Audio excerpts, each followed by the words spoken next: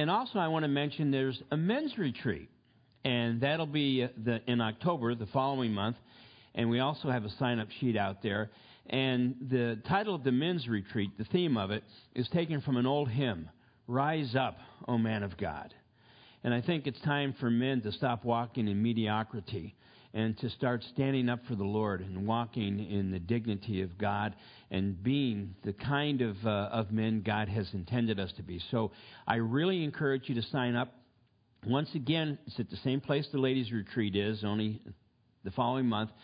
And we set it up in such a way that people don't have to take any time off of work. It starts Friday at 5, and it'll end Saturday at noon. And as Jill mentioned, it's the same for the men. It's $96, and it includes, supper Friday night, breakfast Saturday, lunch Saturday, and that's also includes your lodging.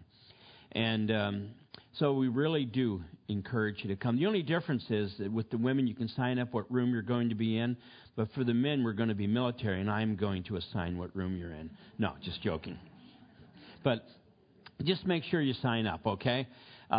We really need to know how many are coming within the next few weeks because we had to make a deposit on both the men's and women's retreat, and it's based on the numbers that are coming. So make sure if you're coming, you sign up for it. I'd really, really appreciate it. And also I want to mention the fact that we're having a pastors' conference coming up in September, and the speakers will be John Randall, if you listen to the Calvary Station, and Joe Foch, and also Doug McLeod. I'm not really familiar with him, but I guess he's a tremendous speaker. And so I encourage you to think about signing up for that as well. We'll have flyers. I actually received a flyer in the mail. We have to make copies, and we'll have flyers out probably by next week. And also there are church directories out there. And so we've done directories that have your names and numbers and all that kind of thing in there. And it's just for church, and it's only for church use. And it's really nice when you're trying to find someone in the fellowship, and you can just look their name up. And also the tabernacle up here, that it's like one young man told us that it's Christian Legos for Vi and I. But we put this tabernacle together, all these different pieces. But the tabernacle in the wilderness is such a testimony of the prophecy of the coming Messiah. And so we have these sheets here, and it explains both sides, and it explains how the tabernacle and salvation through Jesus Christ, how the tabernacle was laying out the way that Jesus would bring salvation to the church. And so we encourage you to grab one of those as well. Okay, I think that's all the announcements we have to make. But I want to mention the fact that, we have college starting in a couple weeks, and for some, it starts this week. So I'm going to really, really embarrass all you guys that are going to college and have you stand. Now, stand up. Olivia's going to actually start dental school this year, so we're going to include you too, Olivia. I know you graduated, and where's my granddaughter, Taylor? Is she not standing back there, or did she disappear? She was downstairs. Okay. But anyway, we have 2 sophomores, and one's going to be going to dental school. And, of course, Joseph isn't here, but he'll be starting as a freshman. And I just want to encourage you, young people, you're going into institutions that really do not lift up the name of God. And you're to be His witnesses there. You're to be His witnesses. And I want to pray for you. Father, I come before you in Jesus' name, and I thank you so much for these young people and for the efforts that they've put in to go to college and to go to graduate school. And I ask, Heavenly Father, that you would use them as your ambassadors and as your ministers. And Father, I pray that your Holy Spirit would just empower them to do your work in a place that is filled with darkness. And I pray and ask this in Jesus' name. Amen and amen. God bless you guys. And I don't say that to be critical, but it's really true. I mean, most of our colleges are very atheistic, and they try to make it seem like if you're a Christian, then you can't be intellectual, you can't be, and you know what I'm saying? But that's not true, because atheism is the most ignorant, is the most illogical philosophy that anyone could have in life. The only thing that makes sense is the fact that we have a Creator. And the Creator created us for a purpose, and that's to worship and to serve Him. Okay, let's pray. Father, we come before you in Jesus' name, and I thank you so much for this portion of Scripture, and I pray that you would use it to minister to our hearts and to our souls, and use it to encourage us in all your ways. Because, Father, our desire is to be a light in this dark world, to be sensed in a senseless world. And I pray, Father, that you would come and anoint and use me to minister to these your precious people. I pray in Jesus' name. Amen and amen. And we're going to be picking up in Leviticus chapter 8, starting with verse 14. Leviticus 8 and verse 14. Leviticus 8:14. Before we get started, I want to mention, and Pastor Frank Jr. mentioned this in the first service, we've had some tragedies that have taken place in our nation. In El Paso, Texas, yesterday, there were 20 people that were murdered and 25 that are put in the hospital. And some of you, maybe you don't know this, that there was another shooting in Ohio, and so far there's 12 dead, and I don't know how many that are, in the hospital. And what it really points out to, brothers and sisters, that we live in a very evil world. At one time, the United States of America at least had as its moral foundation Christianity. I mean, we based our Constitution, we based our law on the commandments of God. But God has been taken out of the schools. God has been taken out of people's lives. It's been taken out of our governments. And so consequently, what we're seeing is the outcome of all that. And so we as believers have more of a responsibility to be the light of the world than possibly any other time in history. When you see what's going on, we need to stand for the truth, because we have to understand that the very nature of God is love. Did you know that? God brings judgment on an unbelieving world in the last days, and we'll maybe talk about that for a moment. But God is love. That's His nature. And we love Him because He first loved us, and because we have His love abiding in our heart through the Holy Spirit, we're to love others the same. Think about what the law is all hinged on. Love the Lord your God with all of your heart, soul, and strength, and love your neighbor as yourself. That hinges all the law and the prophets. So our purpose is to love. And the reality is that there is so much hatred that is being sown in the world, so many seeds of hatred that are being sown in the world. The thing we have to understand, as Christians, we have to and must realize that we're all God's children. It makes no difference what nation we come from or what our ethnic background is. We're all God's children. And He has called us to live together in peace. But that can only be accomplished in the name of Jesus and by the Spirit of God. But what we're seeing happening in the world is what was prophesied. As a matter of fact, it tells us that in the last days that men are going to become exceedingly wicked, lovers of self rather than lovers of God. And that's what we're seeing in the world today. And there's never been a time that the light is more necessary. The darker the room, the brighter the light seems. And so we have to understand that we need to be the light of the world. We need to be willing to share our faith with those around us. We cannot be so conceited in a sense that we don't want people to think badly of us. I don't want them to think this. I'm just going to kind of be quiet. You know what? We need to be willing to lay it all out for the Lord. I don't care, if I look like a fool. I'm just going to be God's servant. Now, I'm not talking about walking into, your workplace tomorrow and saying, hey, everybody, I just want to let you know you're all going to hell. That's not what I'm talking about. That doesn't please the Lord. That's not the way the Lord operates. He works one-on-one. You just love the Lord and you love people.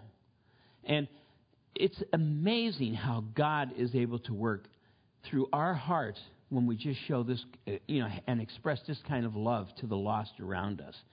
People don't understand that Christians aren't, some kind of bigoted, judgmental, at least we shouldn't be, people. We should be the most loving, accepting people in the world. God loved us, didn't He? While we were yet sinners, Christ died for us. It's an amazing thing. And this portion of Scripture is all about God's love, because we have to understand that what we read in the Old Testament was just preparing the way for the new, for the new covenant, for the coming of Jesus Christ. And any of you, if you weren't here last week, Vi and I, this is actually a replica of the tabernacle. The real tabernacle in the wilderness was 75 feet, our measurements, across, and 150 feet deep. And you can even take this off because we're sanctified in Jesus Christ, so we can go into the holy place, in the Holy of Holies. But that was a joke. But anyway, you can look in here and you can see all, the candelabra, the, menorah, the table of showbread, and the altar of incense. And even in here, the Holy of Holies, Ark of the Covenant. And even if you lift the little ark up, it has Moses' rod that budded and the manna and also what was the other thing? The what? The tablets of the commandments of God, the law. So they're all in there as well. So just take a look at it when you get a chance. And we're going to be looking in this portion of Scripture and finding that there is a difference between being purified and being consecrated. Oftentimes we kind of lump those together. But this portion of Scripture shows us the separation and the difference between purification and consecration. And I think it's going to be a blessing to us.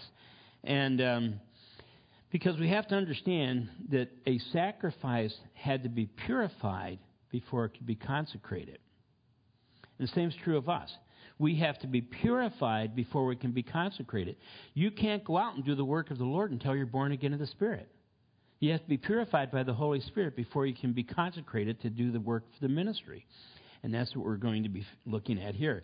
Now, God's eternal plan was not only for our salvation, but that we might live a holy and righteous life.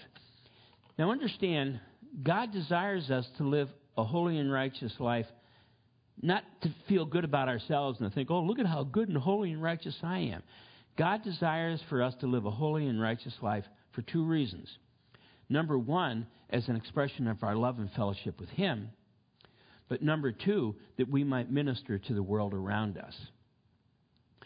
Because when people see the Holy Spirit in us, in our lives, and the way we respond to others, it opens a door to salvation. It opens a door for us to be able to share with them the truth, of God's Word.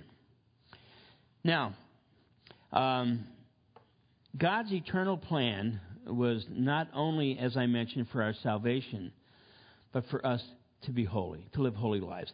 And in Hebrews 9:22, it says this, "And according to the law, almost all things are purified with blood." Now listen to this. Without the shedding of blood, there's no remission. There's no remission of sin without the shedding of blood. And so when we read about all these sacrifices and about the blood being shed, because the life of an animal, the life of a man is in its blood. And Jesus' blood was shed. His life was shed that we might live. And so when we look at this, we realize that according to the law, it tells us.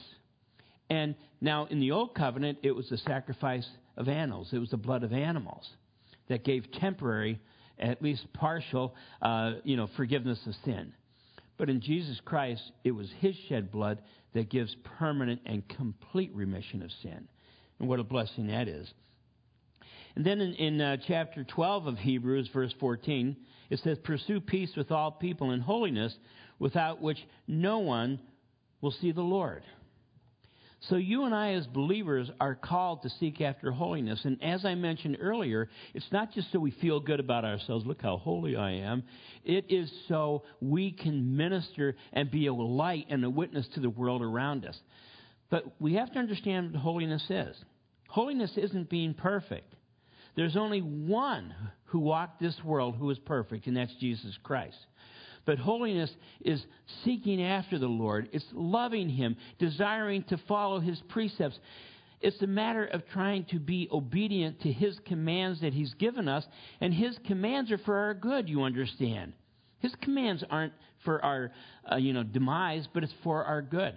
People who walk according to the precepts of God have more joy and more peace in their life than anyone else. You look at the world around us. Look at these tragic shootings that have taken place. Our world is falling apart.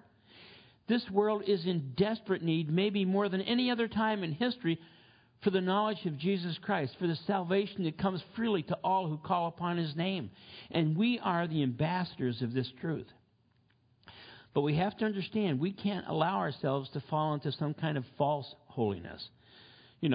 Like, look at me. I walk a certain way, and I talk a certain way, and I hold my hands like this so there's no violence in me, and I do. And we think just being, and it's all about us. Look how holy I am. Let me tell you something. Holiness is just regular people like you and I seeking after and loving Jesus and desiring to hear His voice. And here's something we have to understand, too, because people say, well, what's the difference then between holiness and legalism? Here's holiness.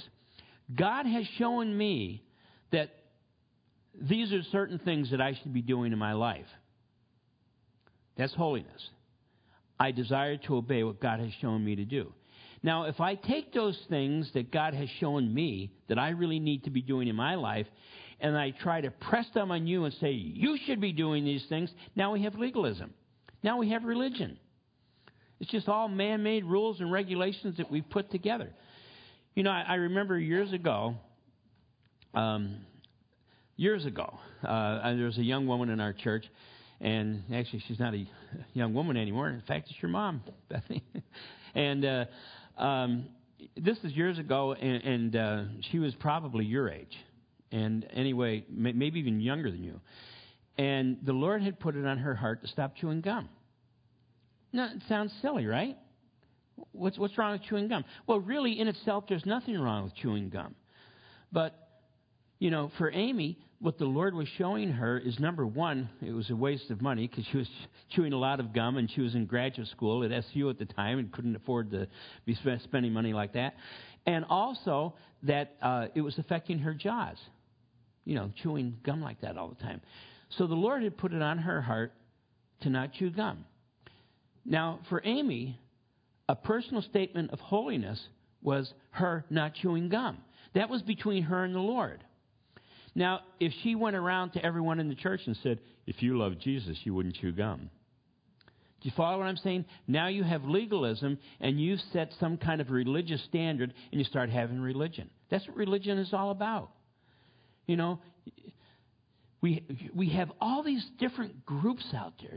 We have charismatics, we have Pentecostals, and we have Calvinists, and we have Arminians, and we have futurists, and we have preterists, and we have this, and this, and this, and this, and this. You know what? God doesn't see any of that. He doesn't say, I just love my my Calvinistic group.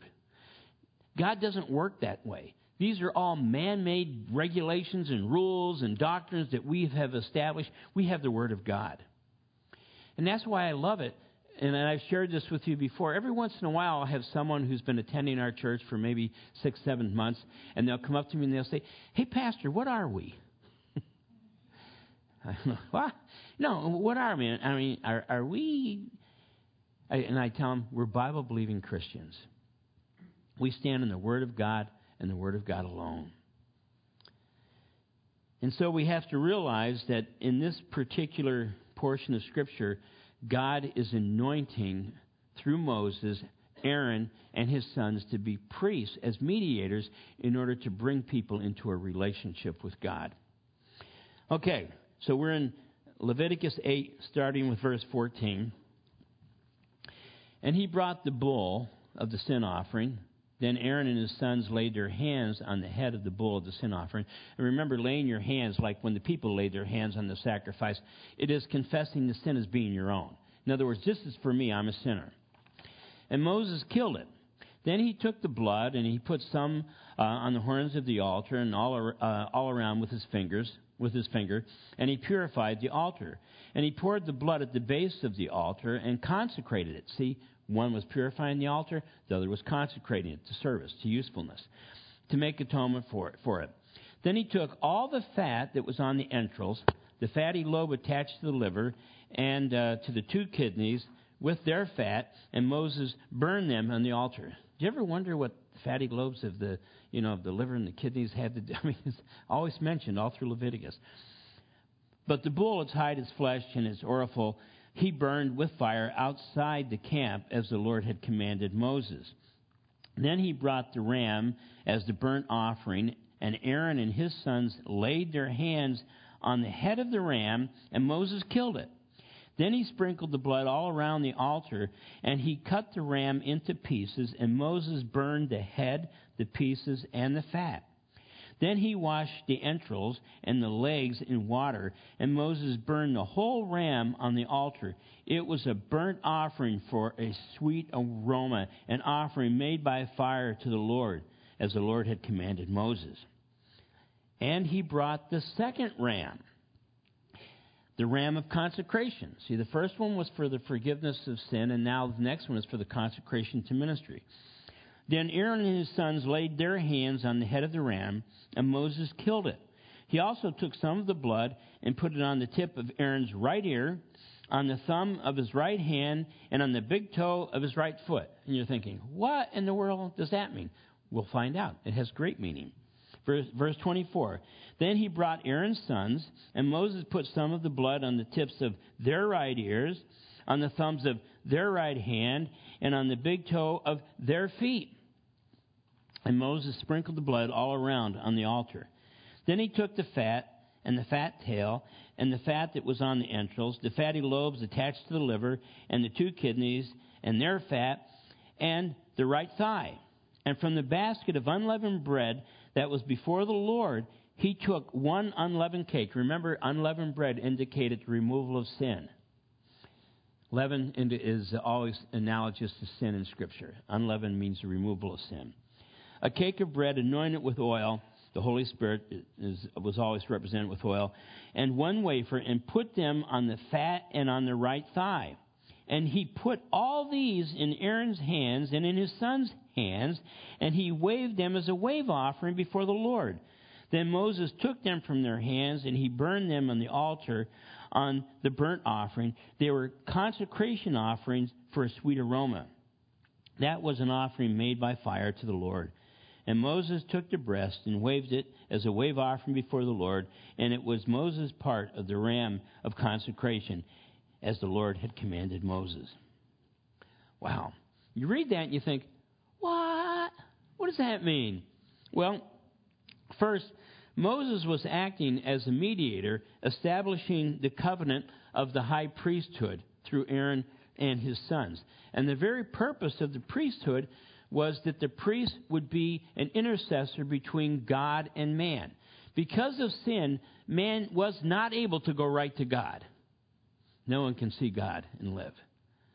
And so consequently, the people needed an intercessor. And so this priesthood was established so the people would go to the priest and offer their sacrifice for sin, place their hands on it, confessing the sin as their own, and then the priest would take the sacrifice and purify it and consecrate it and offer it up to God for the sins of the people.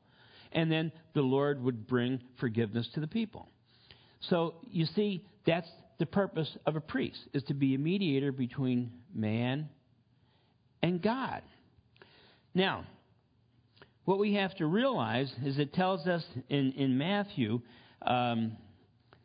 chapter 5 and verse 17. Well, let me just say this first. When we read this particular portion of Scripture, we find that the high priest and his sons, the other priests, they had to be cleansed of sin themselves. They had to be purified themselves. Our high priest was pure in himself. Jesus Christ was without sin. He walked this terrestrial ball and he never fell to the sin of this world, to the temptations of this world. He was tempted in every way, Scripture says, doesn't it? As we were, as we are, but he never sinned. So he didn't need that kind of purification. But Jesus Christ submitted himself to what was considered the purifying process of baptism, not because he needed to be purified, but that he might fulfill the law. We have to understand Jesus did not come to abolish the law, but to fulfill it. In fact, in Matthew chapter 5, verse 17, Do not think, Jesus is speaking, that I came to destroy the law or the prophets. I did not come to destroy, but to fulfill. And he did this on our behalf. He did this for us in order that we might be consecrated to service to the Lord. And you know, it's interesting because in a very real sense, all this took place at his baptism. Do you recall that his baptism was the beginning of his ministry? He was baptized, and we're going to read about it in a moment. He rose out of the water, God spoke, and he went into the wilderness where he was, tempted for 40 days and 40 nights to be tested for his service to the Lord, and that's when his ministry began. But open your Bibles to Matthew chapter 3. Matthew chapter 3, and go to verse 15. Now, it's such an amazing thing. Now, I don't know if you understand, all of you knew this, I'm sure you did, but John the Baptist was Christ's cousin. They were cousins. Remember when Elizabeth was in her 6th month of pregnancy and Mary became pregnant by the Holy Spirit?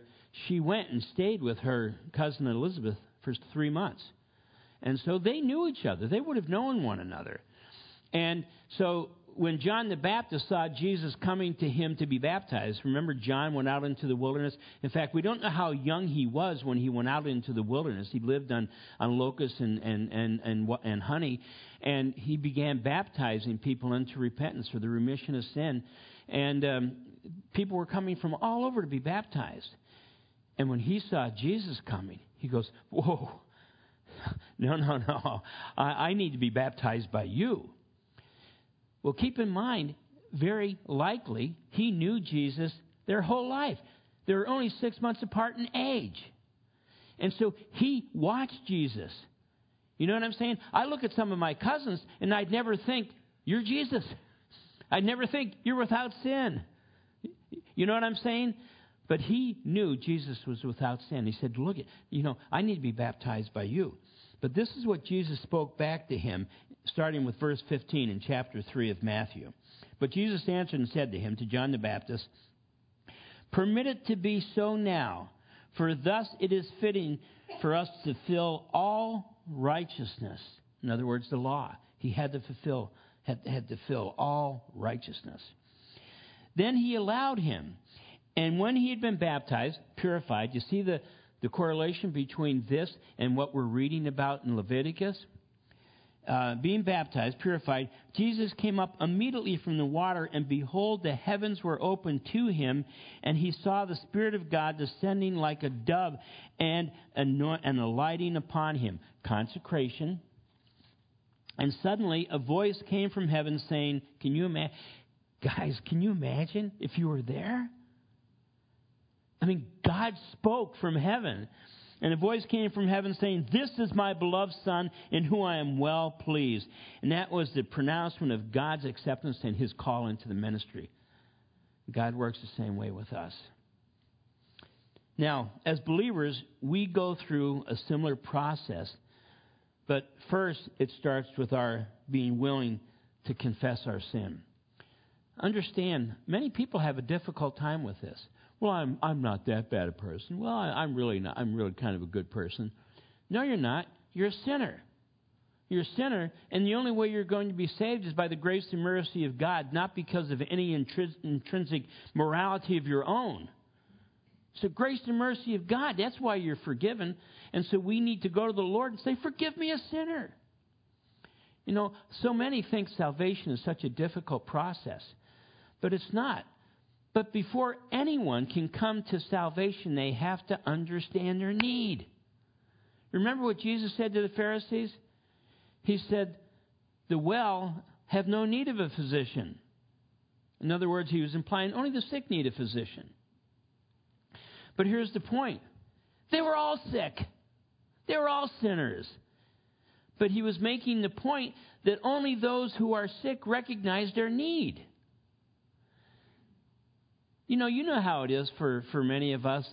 Oh, man, I've got my physical coming up. I feel great. I'm going to postpone it for a while. But guess what? You wake up in the morning and your throat's thick and it hurts and, you don't feel good and you have a fever. Where's the doctor's number? You realize your need. We have to come to a place of realizing our need. We're sick sinners. And when we came to that place where we recognized our need, that's when we cried out to Jesus Christ. God, forgive me a sinner. That's how simple salvation is. God, forgive me a sinner. Take over my life. I don't want to live for myself any longer. I want to live for you. And the Lord does it because he's such a merciful, loving, and kind God. Now, but we have to understand that cannot happen until we're willing to confess our sins. Even as believers, we can have unconfessed sin. Now, it doesn't affect our salvation. We're still saved. We're going to heaven. But it affects our relationship with the Lord and our service to him and to others. And so we have to be willing to say, you know what, Lord? I've justified this, and I've tried to purify this on my own long enough. And I just offer it up to you, Lord. Forgive me, a sinner. And the Lord is able to take that and make... we had our men's breakfast yesterday, and one of the things we're talking about is how in the church today, so many things have just become accepted. Just accepted. Well, we really love each other. Wonderful, I'm glad you do. But if what you're doing is what you're saying you're doing, it's still fornication and it's still sin. You know what I'm saying? Well, every once in a while I let my hair down and, drink a little bit too much. That's getting drunk. There's nothing wrong with having a glass of wine. But if you drink in excess and you become intoxicated, it's sin. There's so many things in this world that we just justify today, and it's come into the church. And we have to be willing to say, Holy Spirit, just speak to me. Just show me, Lord. Because it's not your responsibility, and it's not my responsibility to point, wrongdoing out to other people. It's the Holy Spirit's. But we have to be willing to be praying for and to be honest with people. Sometimes people come up and they'll say to you, well, what do you think of this? Or they're just talking to you and saying, well, I'm, whatever it might be, living with my boyfriend, living with my girlfriend, whatever it might be. And if you say nothing, then you're wrong. Now, you shouldn't say, you don't come and make them feel like absolute idiots. But what you need to say is, you know what, brother? You know what, sister? That's wrong. According to God's word, it's wrong. I'm not judging you, but God's word is our judge. And he says it's wrong. And I'm not telling you this to make you feel like you're some kind of an unworthy, evil person. I'm sharing this with you because I love you, God loves you, and he wants your life to be right with him. I've never, ever, in my whole lifetime, have been in a place where I'm walking in disobedience in certain areas. You guys all know what I'm talking about. You've been there. You're walking in disobedience in certain areas, and you're kind of justifying it. And you're just kind of dragging it along, and it's kind of dragging you down. And then you come to a place where you say, you know what, Lord? I'm making excuses. Forgive me, a sinner. And you just cast that off to him, and all of a sudden it's like, poof, you feel awesome. God does not give us his commands as a burden. He gives us his commands really as a healing ointment. Because when we obey his commands, we feel healthy, we feel good. Now, before the sprinkling of the blood around the altar, which we read about many other times before this, we read something here that seems quite unusual. Moses took some of the blood, and first with Aaron, and he anointed his right ear, his right thumb, and his right big toe. And you're thinking, what in the world was that? Why was he doing that?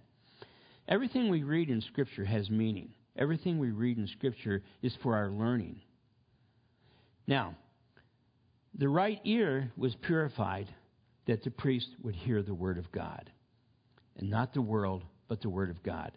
The world is always screaming in our ears, brothers and sisters, do this, do that, this is okay, go here, go there. The world's always screaming all these things in our ears. Nope, my ear is anointed to the Lord. Lord, what would you have me do? I hear the word of the Lord. Then the right thumb. Most people are right-handed. This is kind of a funny story. And 2 years ago, I was proctoring a regents at ESM High School. And anyway, you go around and students raise their hand, you talk to them a little bit. And this one girl was taking the test. She was left-handed. And I said, did you know that statistically left-handed, students do better on exams than right-handed students? She goes, no. And then a few of the students around me they put their pen in their left hand, just joking, teasing me, But anyway,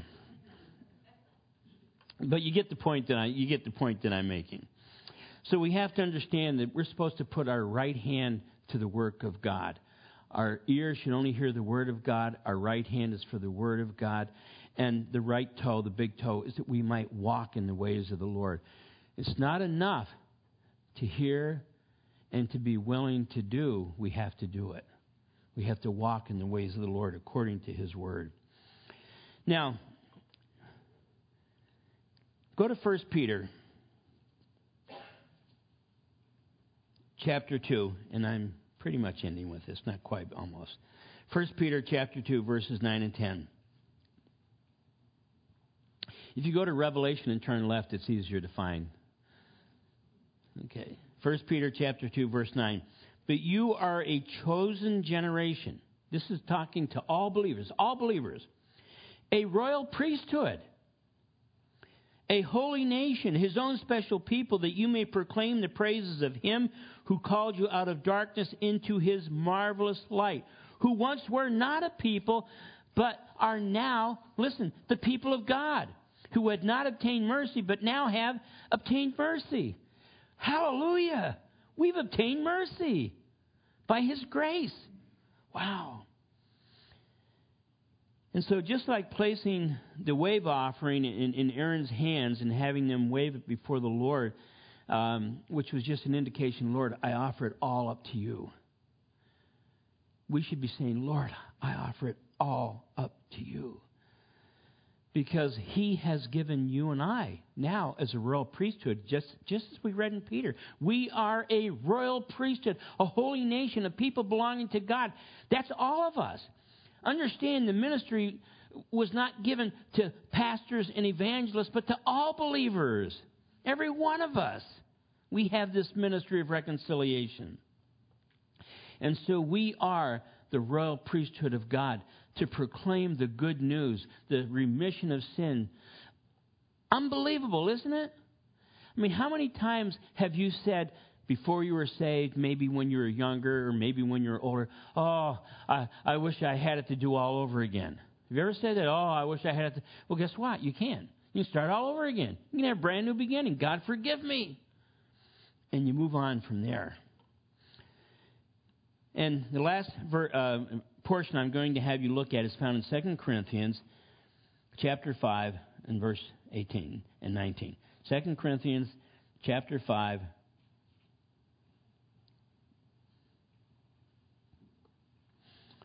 and verse 18. I'm going to read verses 18 and 19. 2 Corinthians 5:18. Now all things are of God, who has reconciled us to Himself through Jesus Christ. There is no reconciliation to God outside of Jesus Christ. And has given us, you and I, the ministry of reconciliation. That is, that God was in Christ reconciling the world to Himself. Listen to this. Not imputing their trespasses to them. Aren't you thankful for that? And has committed to us the word of reconciliation. Jesus Christ, brothers and sisters, our loving Savior, took what He didn't deserve, punishment and death, and gave us what we don't deserve, salvation. Jesus didn't deserve to die on the cross. He was without sin. He died on that cross because when He hung there, He knew you and me, you and I. Or you and me, that's right. He knew you and me when He hung on that cross. He was thinking of us. He knew us before the foundation of the world was laid, Scripture tells us. And so when He hung on that cross, He was loving you. And He died that all of your sin might be forgiven, and that you might live a life of holiness and righteousness before Him. And understand, a life of holiness and righteousness isn't a burden. That's the only peace you're going to have. You're never at peace when you're in sin. Come on, be honest. You're never at peace. And He's given us this ministry of reconciliation that we might share this true salvation with the people around us, with the lost in this world. Because we have a few military people in here. You'll understand this. None of us have been called to reserve duty. We've been all called to active duty. Every one of us are in active duty. Well, when do you retire from active duty in God's service? You don't. You retire when it's over with and you're with Jesus. But we're all called to active duty. No matter, people say, well, I'm thinking I'm 74, Of course, I do have Nick here. He's older than I am. But, you think, well, I'm getting a little bit old to be doing the work of the ministry. Moses was called to ministry when he was 80. Life begins at 80. So we have to realize that we're not too old, we're not too young to be called to the ministry of Jesus Christ. And we are active duty soldiers until the day we die, brothers and sisters. Father, thank you for your word and for the truth that we find in it. And I pray, Heavenly Father, that you would minister your word to our heart, to our souls, and to our spirits, that we might truly, truly, truly be your ambassadors, your ministers of reconciliation everywhere we go. And I pray and ask this in Christ Jesus' name. Amen and amen.